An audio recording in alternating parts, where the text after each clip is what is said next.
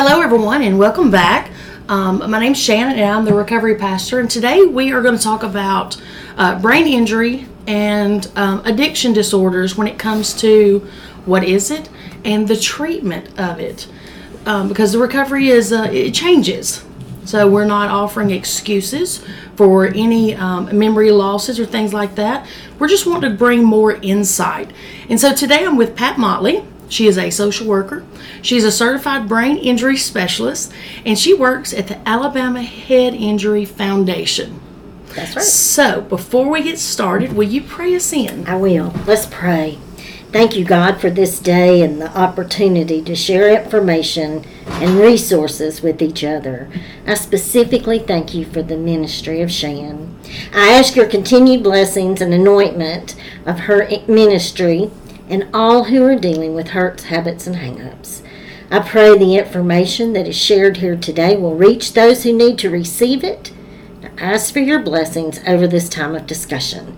For it's in the name of Jesus Christ, my Lord and Savior. Amen. Amen. So first, let's just jump in and tell us, what is traumatic brain injury?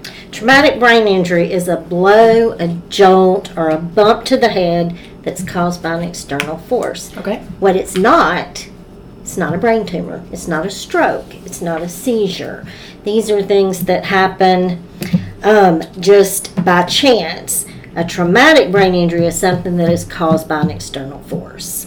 Okay, so car wreck, a fall off a ladder, anything that is a quick, very, the word huge is coming to mind, and that's not the word I want to use. Unexpected. Unexpected. It's things like a motor vehicle crash, a gunshot wound, domestic violence, shaken baby syndrome, combat injuries, sports-related concussions, and the leading cause of brain injury in our country is falls.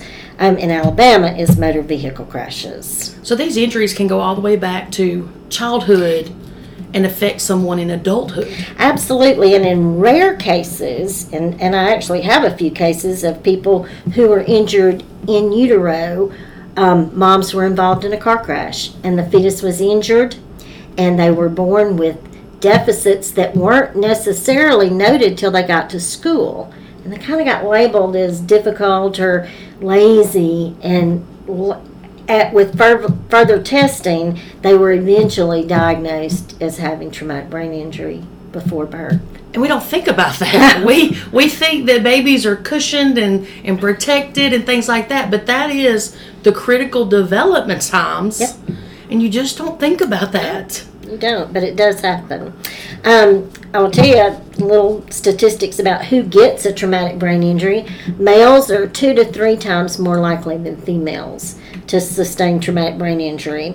The age range of 15 to 24, that's the group of people who we really see getting hurt the most often. Those are young men who think they're invincible. Mm-hmm. They think they can fly off roofs. Followed by senior citizens who, this is where the falls are coming in. And oftentimes it's a husband who's already retired. Mm-hmm. The wife is still working or still involved in the community. She leaves him at home with a list of honeydews. He gets on the ladder to clean out the gutter and falls. And she comes home and he's on the ground with a severe injury to his head and oftentimes to the rest of his body. Right, and no telling how long he had laid there. Yeah. But the age 15 to 24, that's high school and college football too.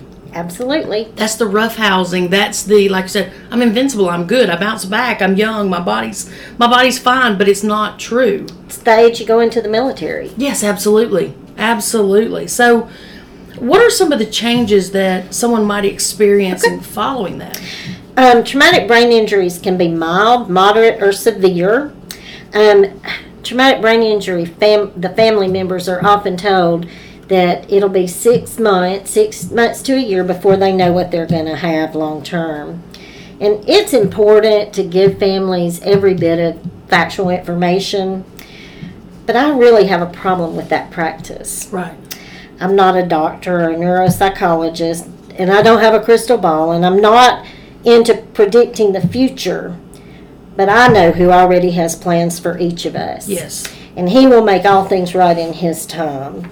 And the most improvement you do see in the first 6 to 9 months.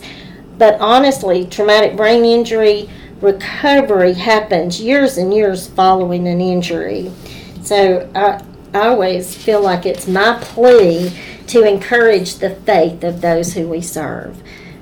I think it's perfectly appropriate to pray with them, to encourage involvement with their local church, to help them find small groups or Bible study opportunities. It's just never an option to give up. Absolutely. And that's one of the things that is so heartbreaking in the recovery community in general, regardless what you're recovering from. Right. As long as you're making progress, it might be slow, but you're still making progress. That's it. And we all can go through the exact same experiences and be affected in all different ways. So we're going to heal in all different rates and speeds and stuff. Absolutely. Traumatic brain injury recovery is a life journey, and it's much like substance abuse recovery. It will most often be difficult with limited resources for those with challenging deficits, but it's never okay to give up.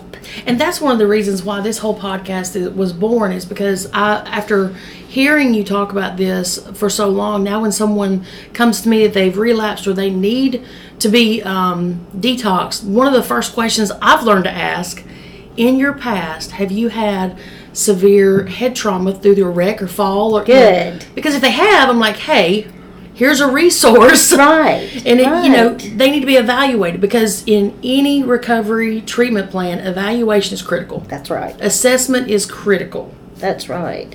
Some of the changes we see after head injury fall hand in hand with the same changes you see when somebody's in active addiction. We see headaches and seizures and balance issues, memory loss, impaired judgment, the inability to multitask, impulsiveness, poor self-awareness, mood swings, and we do see a good bit of depression and anxiety after brain injury, and they go right hand in hand. They do. With those same issues that people in addiction face. And it's very frustrating when you've had this mobility all your life, and now all of a sudden you know what your body needs to do, but your body's not doing it. Just won't do it. And you got to figure out why. It's very easy, like you said, to get frustrated, depressed, and just want to throw in the towel, but let's find the root. Right. Just like recovery, drugs and alcohol, and that's just a chemical Band-Aid. Let's take that away and let's find the root. Let's heal the root. That's right. Yes. That's right.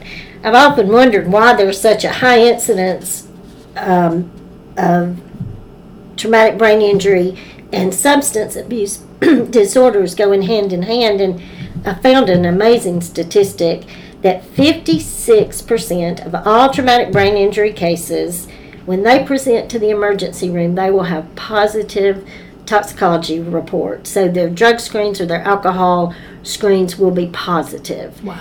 56%. Years ago, we did a series of town hall meetings across the state, and hands down what we found is that survivors and their family members reported their number one problem was loneliness, social isolation. Friends fall by the wayside.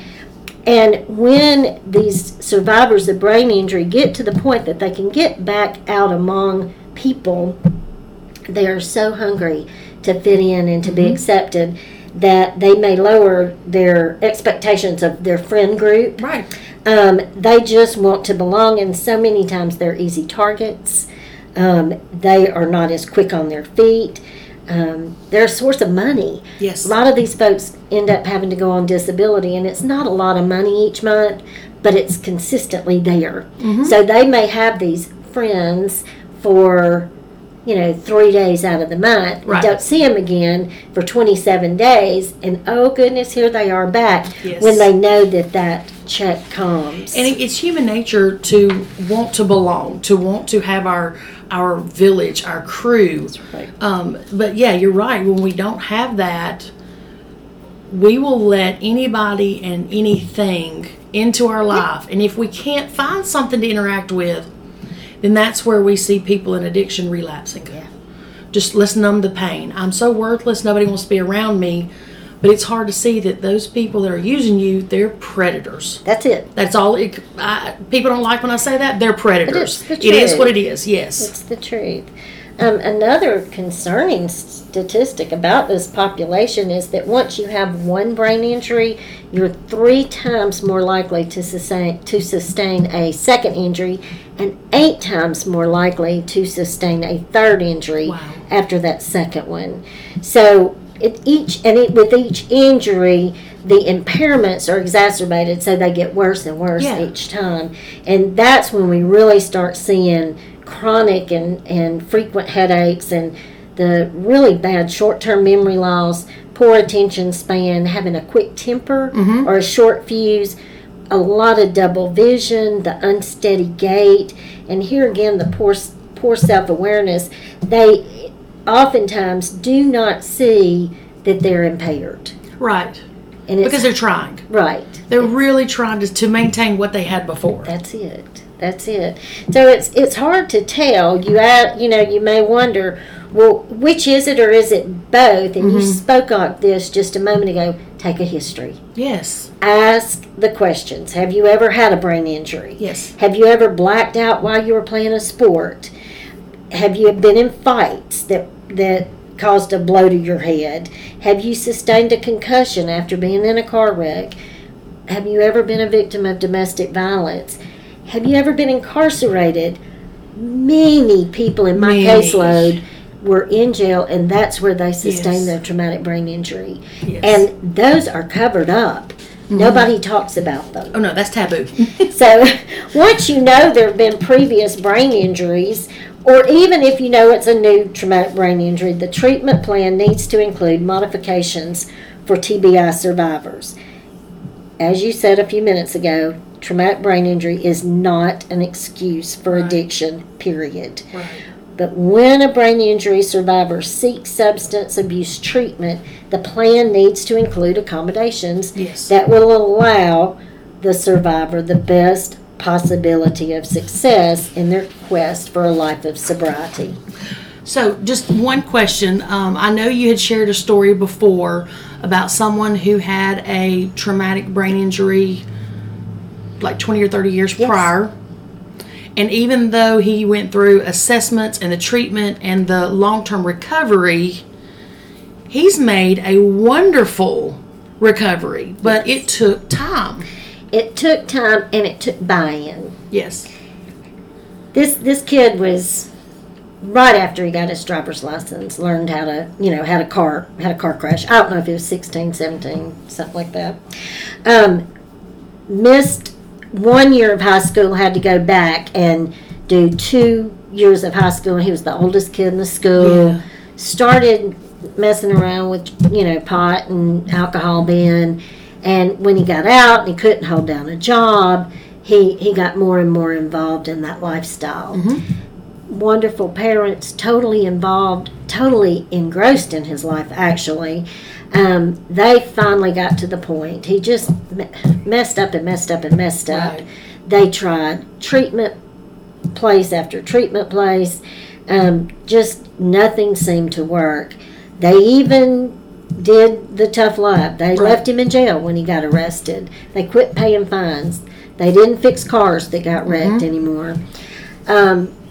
After he had been in jail one time for about 30 days, he called me and he said, I'm ready to not be this way. And I said, that's the key. I said, what way are you talking about? He didn't call me about his brain injury. He said, I don't want to be a junkie.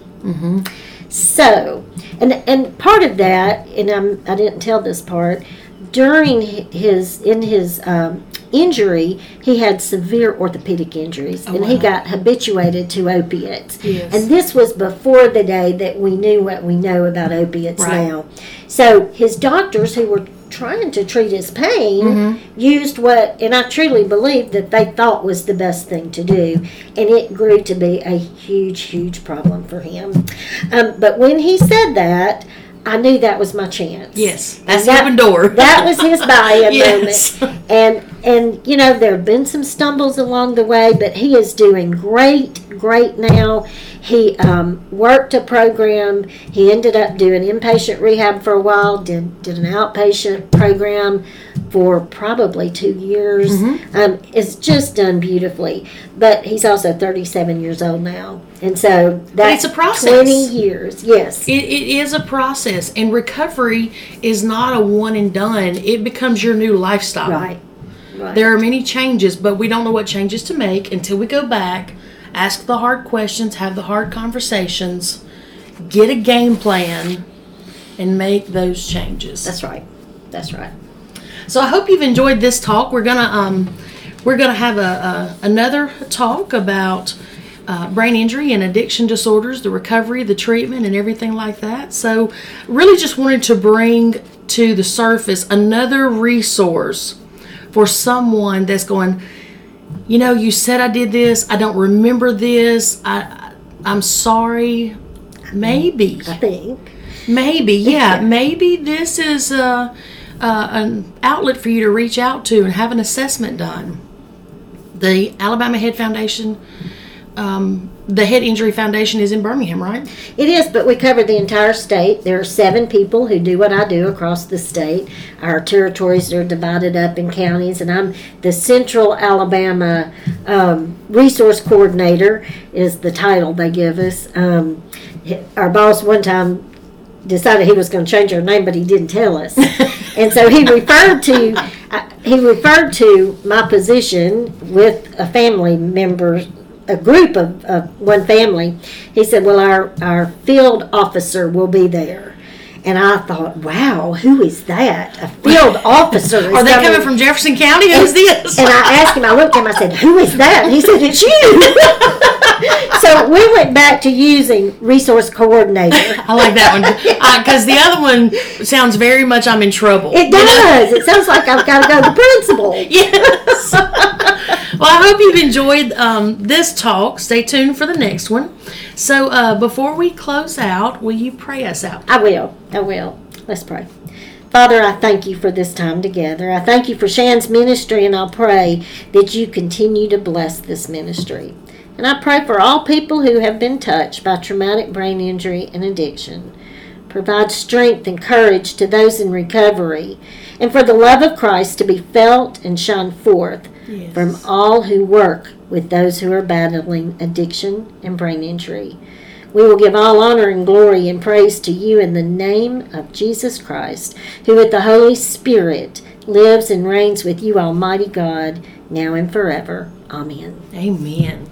So until next time, speak life, be a blessing, put your faith feet into action to cause a ripple effect. Because if you don't like what's going on in the community, then you either step up, put your faith feet into action, cause a positive ripple effect, or just step back.